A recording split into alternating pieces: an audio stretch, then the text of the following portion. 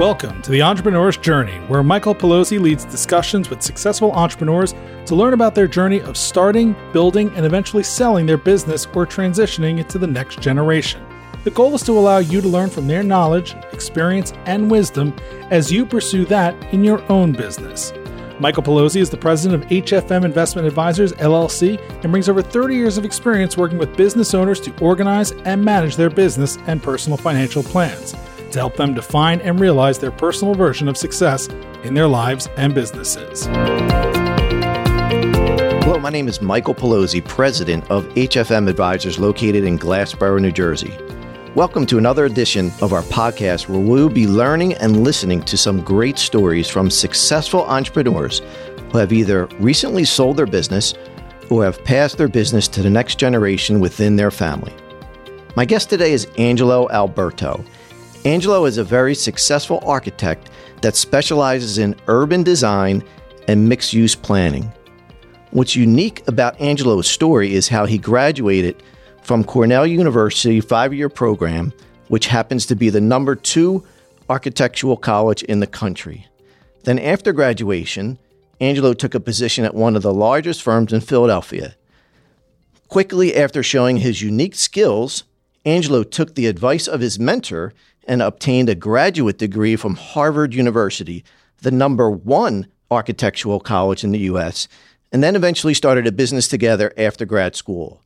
We're going to hear how Angelo leveraged his right brain creative thinking to help grow his business while tapping into his left brain capabilities to run several successful companies and then eventually selling to a much larger firm. Welcome, Angelo. I'm excited to have you on the podcast today. Thank you very much, Michael. I'm excited as well. This is great. Long time coming. Absolutely, yes. Yeah. Thank you. Well, I have to say right from the beginning, I'm impressed and quite frankly a little bit intimidated going to Cornell University and Harvard University. That's really impressive. The top 2 architectural colleges in the country. If I could just put a couple of color commentaries on that. Sure. Cornell was 2 and Harvard was 1 when I went, which was a long time ago. So I don't know what the current rankings are, but they're up there. Yeah. And then really the story starts, I was just a regular South Jersey, Gloucester County guy growing up down here, and there's not a lot of architecture schools.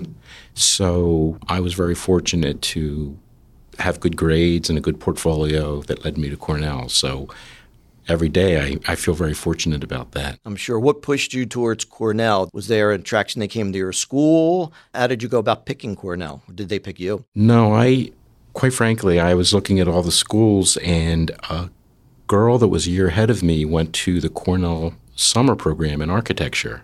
And I was told that architecture was a real challenging profession, very hard in college. And my parents were very modest means, and they sent me to the same summer program that she went to. And there, it's just luck. I had a really great teaching assistant who told me about Cooper Union. Most of the people listening may not have heard of Cooper Union. It's one of 2 free institutions in the country. Oh, wow. It's in Cooper Square in New York City. I applied there, and I also got in, fortunately, in University of Maryland and a couple of others. But having spent the time in Cornell and knowing the reputation, I just really wanted to go there. Yeah, that's great. I always like to ask a little bit to hear a little background of individual stories. So is there any funny story that happened while you were at Cornell, while that can relate to your actual degree that you were studying, or even in Harvard? Because I'm thinking Harvard, probably most people in Harvard are a little bit stuffy. So is there any good stories that you could tell, bring it back down to South Jersey and Gloucester County? Well, when it comes to Harvard, my wife always says, you don't remind me of those other Harvard people. But for the listeners, my wife and I used to always call it the 1/3 population at Harvard. 1/3 of that population were just absolutely brilliant people, just off the charts, and they, as most of us define it, should be there. In those days, the other third were really groomed for it. They were going to the Miltons and the Choates and those top private schools. And the other third were scrappers like me, and you'll be surprised how many people just were really driven people and wanted to be, again, I feel like I was blessed to see always wanted to do the best, and I was able to go to those really nice institutions. So that's a little bit of a story. I mean, I have lots of stories of crazy things we did. We won't talk about them today. Okay. No, that's great. One of the things that I think we talked about before in some of our past conversations is, and this will lead into some of the business discussions here, is looking back some of the courses that if you could talk to a high school student going into college today that's taken architectural school, some of the other non-architectural classes that you thought would be important if it was you going back today to help you in business. Can you speak to that a little bit? Yeah, that's actually for someone from the creative profession a really good point. Architects, unlike engineers, are very, very right side of the brain driven, very creative, and at schools like Cornell or Notre Dame, some of the other top schools that are out there, it's design driven. It's very creative, and the more creative you are, the better student you are. And it's just really a flaw, I would say, in the architectural education that they put generally very little emphasis on the business end of it, understanding that it is a business. Sure. Lots of super talented architects sitting in their, in their bedroom 20 years into it and still seeking a perfect creative project, whereas those folks would be such a value to firms like I'm currently in now, Spiesel Architectural Group, that could lend a lot, but it's not really the way it's taught. So, like, for example, I was in the urban design program at Harvard. Okay. Which is land planning and things like that. And you had to take, it was planning law. So you talk about a profession that's completely opposite from right side of the brain to left side of the brain. And it just opened my eyes. It was so fascinating to see how the law worked and things like that. I didn't get much of that on the business side. Right. Yeah, that's a shame. Yeah. That's a shame. So you specialize and you studied urban design and mixed use, right? Mm-hmm. So I think that in today's world, that's really, really important, especially what's going on in some of the inner cities. Mm-hmm. So for our audience who may not understand exactly what that means or details, can you explain what that type of study entails and what attracted you towards that? Sure. Probably for most of our listeners, everybody wants to be an architect at one point in their life. And not me. Okay. That's why you and I are a good team. But at Cornell was really the school, Cornell and Yale, that rediscovered, and there was a renaissance looking back at the beautiful main streets and downtown old cities of Philadelphia, downtown Haddonfield, Moorestown. And really, we were learning architecture, but that whole rebirth was about, looking at communities that weren't strip malls and business districts and residential subdivisions. It was talking about much more of a mix. Mm-hmm. So I got that at my undergraduate school as part of the architectural program, and I really hit it timing-wise when I graduated from Harvard because that was becoming really popular. Anybody out there has seen the renaissance on main streets and things like that through this region, as well as downtown Philadelphia. And with my office now in Camden, we're hoping the same thing will happen in Camden. So I personally do a lot of that up front, helping developers, community leaders knit together all of those pieces to try and not build one building, but plan for a whole context of buildings because, everywhere from downtown Pittman, which was a great article in the newspaper this weekend, to downtown Glassboro, all the way up to Rome, we love walking down those streets. And that's what drives a large part of my professional practice. Yeah, it's starting to see that here in Glassboro, too. There's a lot of new development, and they're bringing back some of the history. They just actually painted a great mural right in the park there, which is it's really brought back a lot of the history here from the glass blowers and everything. Oh, yeah. I really wish, to this day that I was part of Rowan Boulevard. I mean, you look at that urban imposition going from the campus to City Hall and what that's done for this city. It's just beautiful. That's beautiful. That's beautiful. So you graduated Cornell and you landed your first job, which most people in the industry in this area would say is probably one of the premier architectural firms in the city. Is that correct to say that? That is correct. Yeah, yes. Tell me a little bit about that experience. So it's one of the larger firms in Philadelphia, Ewing Cole, and it just, it was a firm that was really had a vision and growth and was moving from a hospital firm primarily to being multi-market, working in a lot of different markets. But for me personally, I connected somehow with Alexander Ewing, the founder of the firm. So you talk about— Nice connection. Well, he always would say to me, Angelo, I'm not an architect. I'm a businessman. Mm-hmm. And, you think about that, because I definitely had an excellent creative undergraduate education, and then to be exposed to an entrepreneur like that. Sure. And he started many, many businesses throughout the city. So, I had my architectural chops and I did very well at that firm, but he took me under his wing a little bit and I learned a lot of other things with him. I'm sure. Would you say he was your mentor? Yes. Yeah. Absolutely.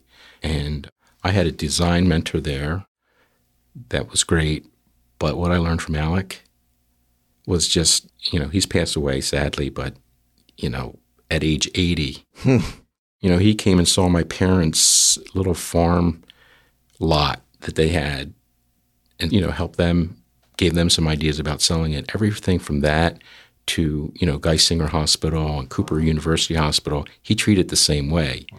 So at age 80, we'd go to meetings and we'd be late and he'd beat me down the street. So, he was just that kind of guy. And he started many, many businesses. We broke out of Ewing Cole and he started Alberto and Associates. Oh, so the two of you started that? Yes. That's a great partner to start Alberto and Associates. Yeah. So when I got out of graduate school, I had done a master's thesis, a special master's thesis at Harvard.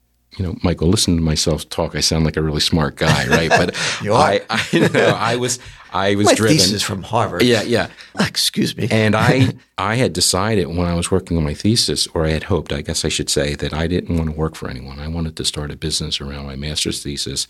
And all that was trying to protect some of these South Jersey towns and concentrate growth in the Glassboroughs and the Pittmans and the Winonas of the world to help rebuild those towns and at the same time preserve open space. And I pitched it around the city. And of course, Alec Ewing was not like the other architects. Mm-hmm. He said, let me throw some money at you and see what happens. Wow. That's how I got started in business. That's amazing. It really is amazing. And I followed my passion and I met an entrepreneur that was willing to invest in me for a year. So it kind of changed the future trajectory of your whole entrepreneurial business, right? Yeah, 100%. And we started Alberto and Associates, and he ended up selling it to Ewing Cole. It was just Alec and me. Okay. And then I was a subsidiary of Ewing Cole for several years. I mean, this is, again, another lucky thing. He knew the largest singly held parcel in the state of Delaware was owned by the DuPont family. Wow. Through his connections, we basically did my master's thesis on their property, which if you look it up today, it's called the Whitehall Project. Wow.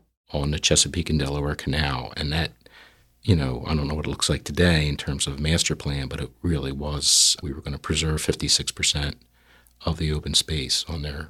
It was 2,000 acres. And so here you go. I had this really thoughtful master's thesis, but now you have an entrepreneur that says, oh, we're going to build this thing, So you're building quite a resume.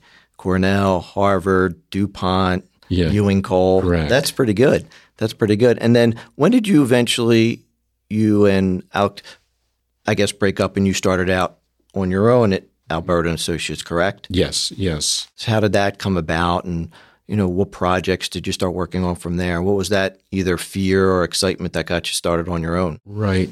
The Whitehall project took many years to get approved, and probably one of the upsides of my personality, and certainly one of the downsides is my impatience. Mm-hmm.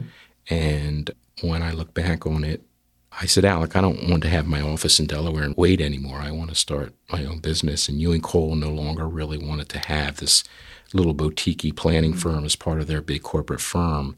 So I bought myself out. And that was in 2000. The downside of that is, like some of my friends, like one of my closest friends at Ewing Cole went on to become president. And he thought about leaving Ewing Cole. And Alec was the kind of guy who said, hey, you're not leaving. And he went on to be president, very successful, dear friend of mine. But at the same time, I probably left a little early because I didn't have as much just practical experience in the architectural business. Sure. But over the years, I hired some really great people that, filled in those holes. Mm-hmm. Definitely. And I said earlier, and you had mentioned architecture is all right side creative thinking. Mm-hmm. Usually that's not the typical personality or traits that you would see in a business owner that's going to be running the numbers and the budgets and things like that. Tell me how you built your team to help fulfill that left side of a need to, keep your business running profitably. Right. Cash flow. Yeah. And just a quick fast forward, I'm with Spiesel Architectural Group now, and they certainly have both sides of that down, the creative and the business side. And I will say over the years, my team, I take a bullet for any of these folks that over the years that helped me out, but I had an accountant, and we don't have an hour to tell how I met him, but I had a bad experience with an accountant, and I tore the page out of the phone book, and I like working locally, and I walked down the streets of Haddonfield trying to find an accountant, and I lucked out. I met a really nice gentleman, and he wanted to make a pitch to us, and I said, you have to bring somebody young and hungry because you're going to retire. He had told me he was. Oh, wow. And I met my accountant, Keith Sparks, he was an important part of my team. Sure. And then some of the legal assistants that I have had over the years. But really, truthfully, it was the hires that I made. Just architects who were extremely experienced and had their niches, whether it was in senior living or healthcare or multifamily housing. And I called myself Chief Arm Waver. I'm not shy. I love to meet people. And that was really a little bit of a learned behavior for anybody out there that feels uncomfortable going to a fundraiser or a networking session. I had no choice, right? And little did I know how much I loved it. And I would open a lot of doors and get us in places. But believe me, it was those guys that were doing the blocking and tackling that made my business every much as I, opened the doors. They made clients happy by doing beautiful work and making sure the roofs didn't leak, things like that. So you not only had the creative side, but you're also the kind of rainmaker in business development. It sounds like that's where you really felt your strength and built the business, right? Yeah, whether it's by default or watching Alec in action at Ewing Cole, that's all he did, certainly in his later career. Again, there's the combination of those things that's so critical. And that's what I'm doing at Spiesel right now with some super talented other teammates there. I will say that the team that I built, like my accountant was great for a small company. And I always wanted to have a kind of a CFO or somebody, and I never really had that. So part of the reason that I felt fortunate that Spiesel came along was when we survived the last downturn in the economy. And if you don't mind, I'll talk a little bit about City Invincible. Yeah, definitely. So we survived the downturn by the skin of our teeth. And when we started coming out of that in about 2012, 13, 14, I could see that we weren't going to get any larger. And we certainly had the talent to do larger projects, but we weren't going to get any larger. We just didn't have the right infrastructure. And I started reaching out to some of my colleague firms, and essentially myself and two other firms formed City Invincible. And where'd you come up with that name? Because that's a unique name. Well, it's a cool name, by the way. Well, I sat down with these two other firms, and I said, I have the name for the company. And one of the guys told me after it, he said, I knew a fight was coming. And I read them a poem by Camden native Walt Whitman about I dreamed in a dream I saw a city invincible. And for creative people, they said, that's cool. That's going to be our name. Now, Camden, if you drive down Admiral Wilson Boulevard, you see City Invincible there. It really is much bigger than our architecture firm. It's one of the monikers that the city uses to this day. And that was, it's impressive. It is. And it really opened a lot of doors when we moved into Camden. But, in discussions with my partners at Spiesel, they said, it's bigger than us and we're going to use it as a tagline. But, I'm currently working for Spiesel, and a lot of our urban design and planning talks about City Invincible and that vision. But yeah, that's how it came about, and we joined up these three firms, and we wanted to be part of the Camden City Renaissance, and saw a gorgeous building that was just sitting there, boarded up like a lot of buildings in Camden, and we bought it and renovated it. And, I thought I was going to Camden to just be part of that Renaissance and make millions and millions of dollars. But when you get into Camden City, you also see that you really see firsthand that how much need there is.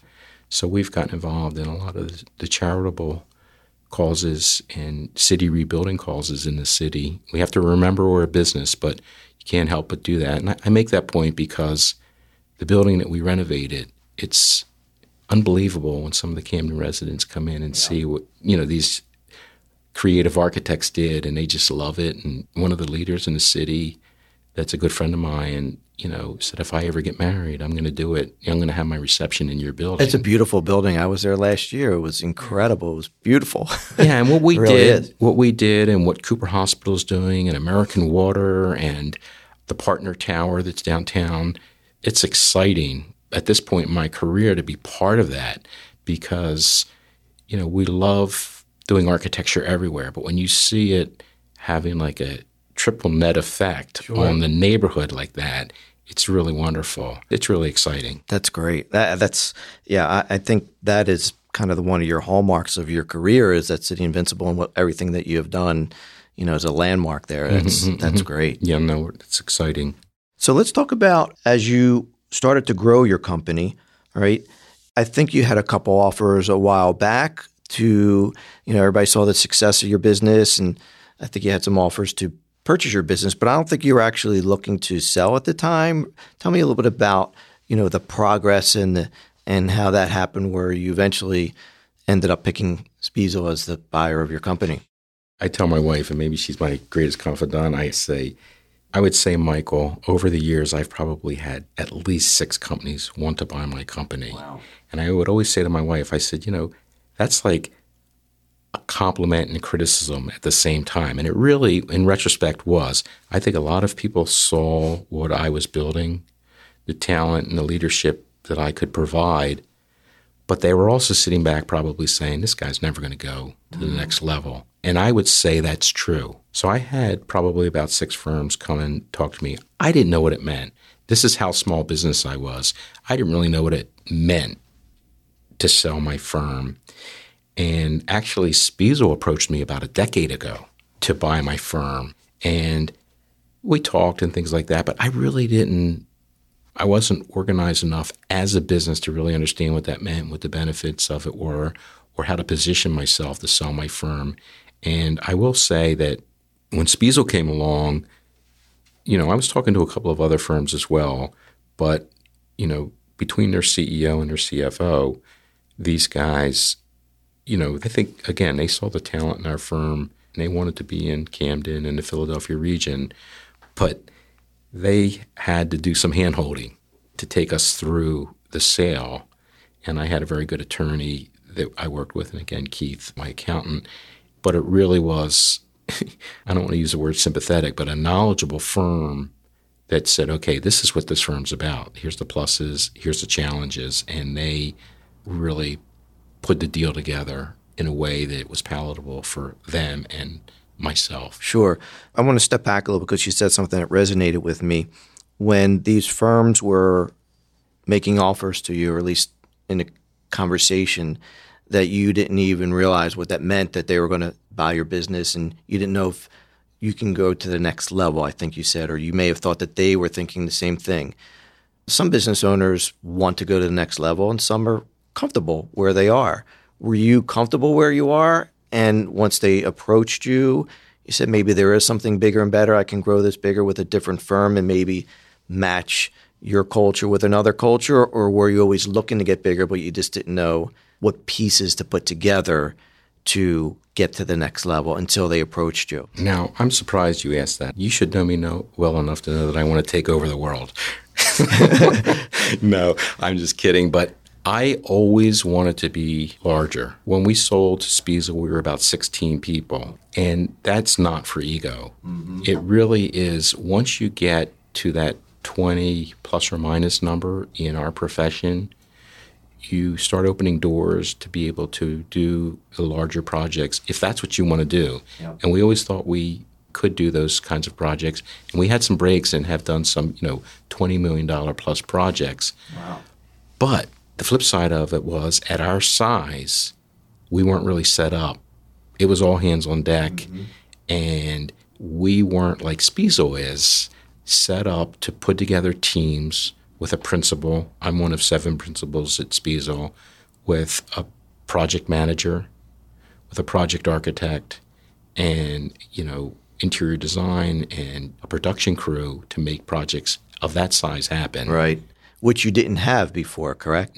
No, we had some people that were willing to work, 25 hours a day to make it happen. And we had a lot of happy clients, but it's not really the right model to do the type of work that I'm now doing at Spiesel. Got it. So Spiesel's infrastructure, per se, allowed you now to take your creative thinking and your business development and have a team behind you that you didn't have when you were smaller, right, to kind of help you to your full potential at this point. That's exactly right. And I'll say that a number of the firms that I spoke to, I would see the same as Spiesel, but they really weren't. They weren't set up that way. And Spiesel, I would think, would define themselves as, I think they were just ranked like in the top 150 in the country. Wow. Yeah, they're doing really well, and I'm excited to be part of that. But the difference between them and what I thought a lot of the other firms I was talking to were the same as them, I should say that they're a 65-year-old firm.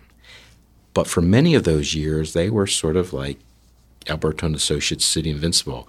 They were a smaller K to 12, kindergarten to 12th grade school firm. And through some good leadership, started with Scott Spiesel, and then certainly the team we have now, with Tom Perino being the CEO and Tom Lee being the CFO, and then the other 5 partners, they really, through that K-12 experience, they learned how to build teams and really deliver projects in that arena. And I see them a lot like I saw Ewing Cole back in the 80s, right, where they had success primarily in that market sector, and they've successfully brought on some real talent, many of whom have been there a lot of years, to build our senior living group, our healthcare group, yep, our higher education group. And, it's not magic. Angelo Alberto certainly wasn't going to do it by himself, but it's not magic. A lot of firms have done it. A lot of firms have failed at doing it, especially in the creative business. Spiesel is one of these firms that really understands that dynamic and how to build on that. Sure. As you know, this podcast is about letting other entrepreneurs learn from your experiences as you approached and successfully sold your business and matched your successful entrepreneur company with another company. If you can give a piece of advice for other small service provider firms like yourself, whether it's architectural, interior design, in that level, what advice would you give yourself looking back 2 or 3 years ago that you would say, hey, Angelo, this is what you should look for in another firm to match either cultures or to match up something that we don't have to help us grow to the next level? What advice would you give to some of our listeners?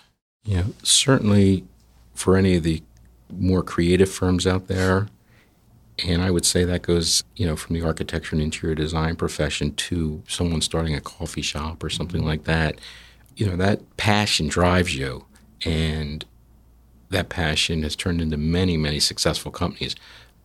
But those folks, as I think you alluded to earlier, aren't really left side of the brain driven and don't understand the business aspects of it. And that is really, really important. What are your metrics? How are you measuring yourself? The best we ever did was, at the end of the year, we total up all of our receivables and our expenses, and we say, hey, I can give everybody a couple of $1,000s this year. We had a successful year, and that works for small firms. Sure. But there, if you want to grow, there's a lot more to it. Got it. And I would say that life is a team sport, right? Whether you're fortunate enough to have a nice family or if you're in business.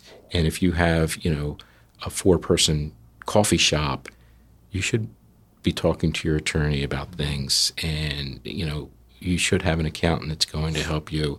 And I can tell you, on the personal side, this is not trying to puff up your feathers here, but I had a number of personal failures with financial advisors. I did not really get good advice, and I think when I came to you, I said I was 0 for 3.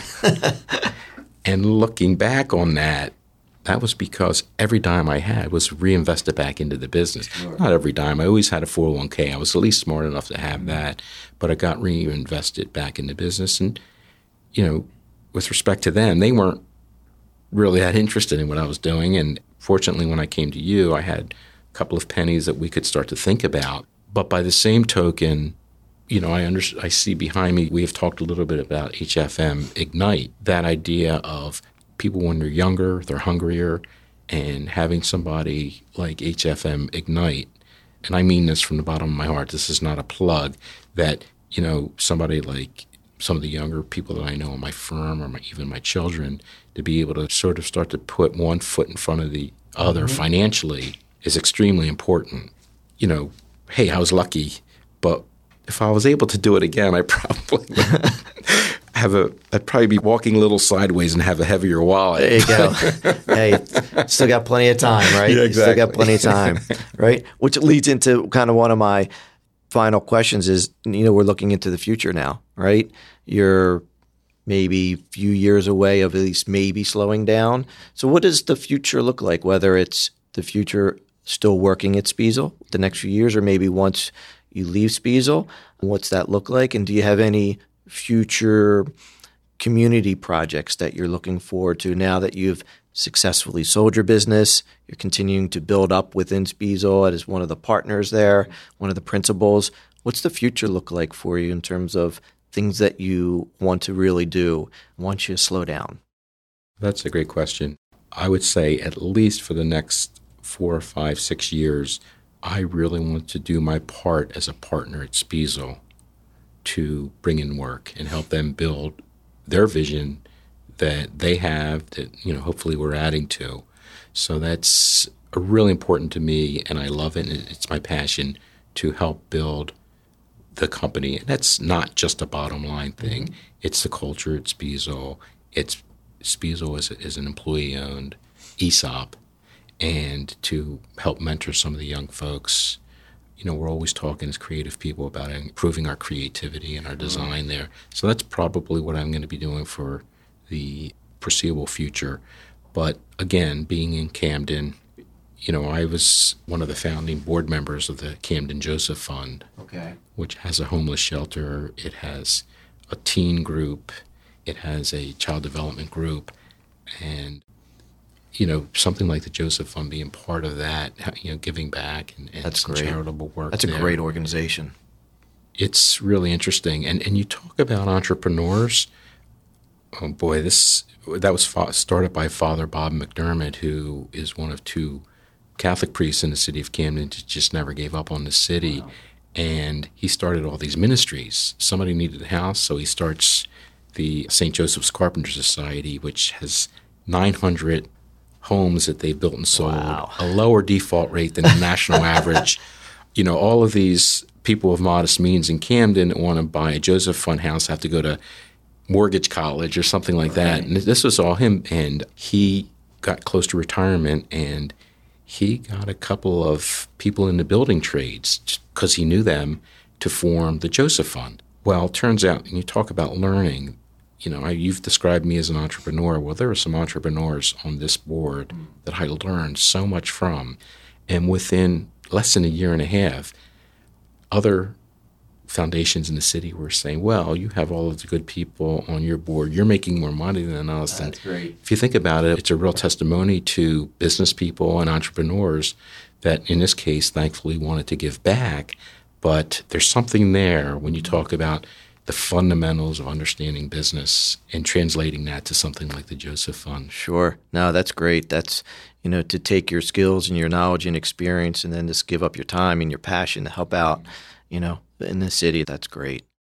Yeah, no, that's certainly a passion of mine. And the number of people that knock on our door in Camden, you have to, as Alexander Ewing said, you have to remember we're in a profit-making business. Mm-hmm. But sometimes it's hard to do that. And, absolutely. Because there's so much need there and, opportunity and the desire to help people. Definitely. Last question I'll ask you, maybe put you on the spot. What is a bucket list vacation spot you are going to take Edie on?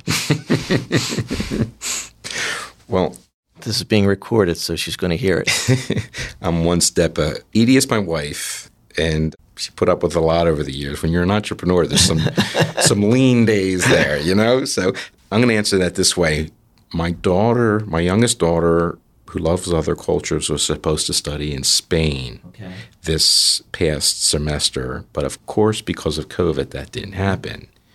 So my middle child surprised us and in December took a job with Oracle, great opportunity, and moved to L.A. Yep. So we just got back from a 10-day trip touring around California. Excellent. So that was, as you know, part of our plan That's to right. be able to travel. So instead of Spain, we went for 10 days to California, and it was just so wonderful. And our next trip, we don't know. Okay. But boy, taking that trip really opened our eyes. So we're not sure. We've always wanted to go to Quebec, which is defined as the most European city in this continent, or maybe just go to the beach and just hang out, sit in the sand. Well, that's good. That's good. I did put you on the spot. So. No, thank you. I can't wait to hear offline your trip to California. I'm sure it was great. I know you put a lot of planning into it. Yeah, I'll make one other comment before we go. And that is, because I wanted to plug this, and I cannot remember the author, but in terms of being an entrepreneur and doing business development, if you get into reading books about business leadership and business acumen and things like that, I always credit the book Never Eat Alone as one of certainly my favorite book. I heard the book. I do forget the author in that book. Yeah, I really apologize that. Yeah, it's called Never Eat Alone. And I read this, and this was, we're from South Jersey, right? And I remember Bruce Paparone of the Paparone family said, hey, you're going to realize someday, that South Jersey is not the main line in Philadelphia, and it's not North Jersey, and we do a lot of multifamily development, and the houses that we build in South Jersey sell for 4 times as much in North Jersey. So reading that book about a South Jersey type guy from the coal regions of Wilkes-Barre and how he developed himself is something that, if we have local listeners here, was just really eye-opening for me. It's a great book. Yeah. Any entrepreneur, anybody wants to build their business, it's a great book. Yeah. We read books in here all the time. Yeah, they're great books. Wonderful. Definitely. I'll have to get the name of the author and put it on the podcast when we send this out. Well, Angelo, thank you very much. This has been a great time spending, time learning about your career and the history and your academic achievements and everything that you have done and to the next phase of your life. So thank you very much. And I hope the listeners will get a lot out of what we talked about today. Thank you very much, Michael. Thank you for listening to The Entrepreneur's Journey, hosted by Michael Pelosi, president of HFM Investment Advisors, LLC. To learn more and to subscribe to the show, head on over to hfmadvisors.com. HFM Investment Advisors, LLC is a registered investment advisor. All statements and opinions expressed are based upon information considered reliable, although it should not be relied upon as such. Any statements or opinions are subject to change without notice. Information presented is for educational purposes only and does not intend to make an offer for sale or solicitation for the sale or purchase of any specific securities, investments, or investment strategies. All investments involve risk and are not guaranteed. Information expressed does not take into account your specific situation or objectives and is not intended as a recommendation appropriate for any individual. Listeners are encouraged to seek advice from a qualified tax, legal, or investment advisor to determine whether any information presented may be suitable for their specific situation. Past performance is not indicative of future performance.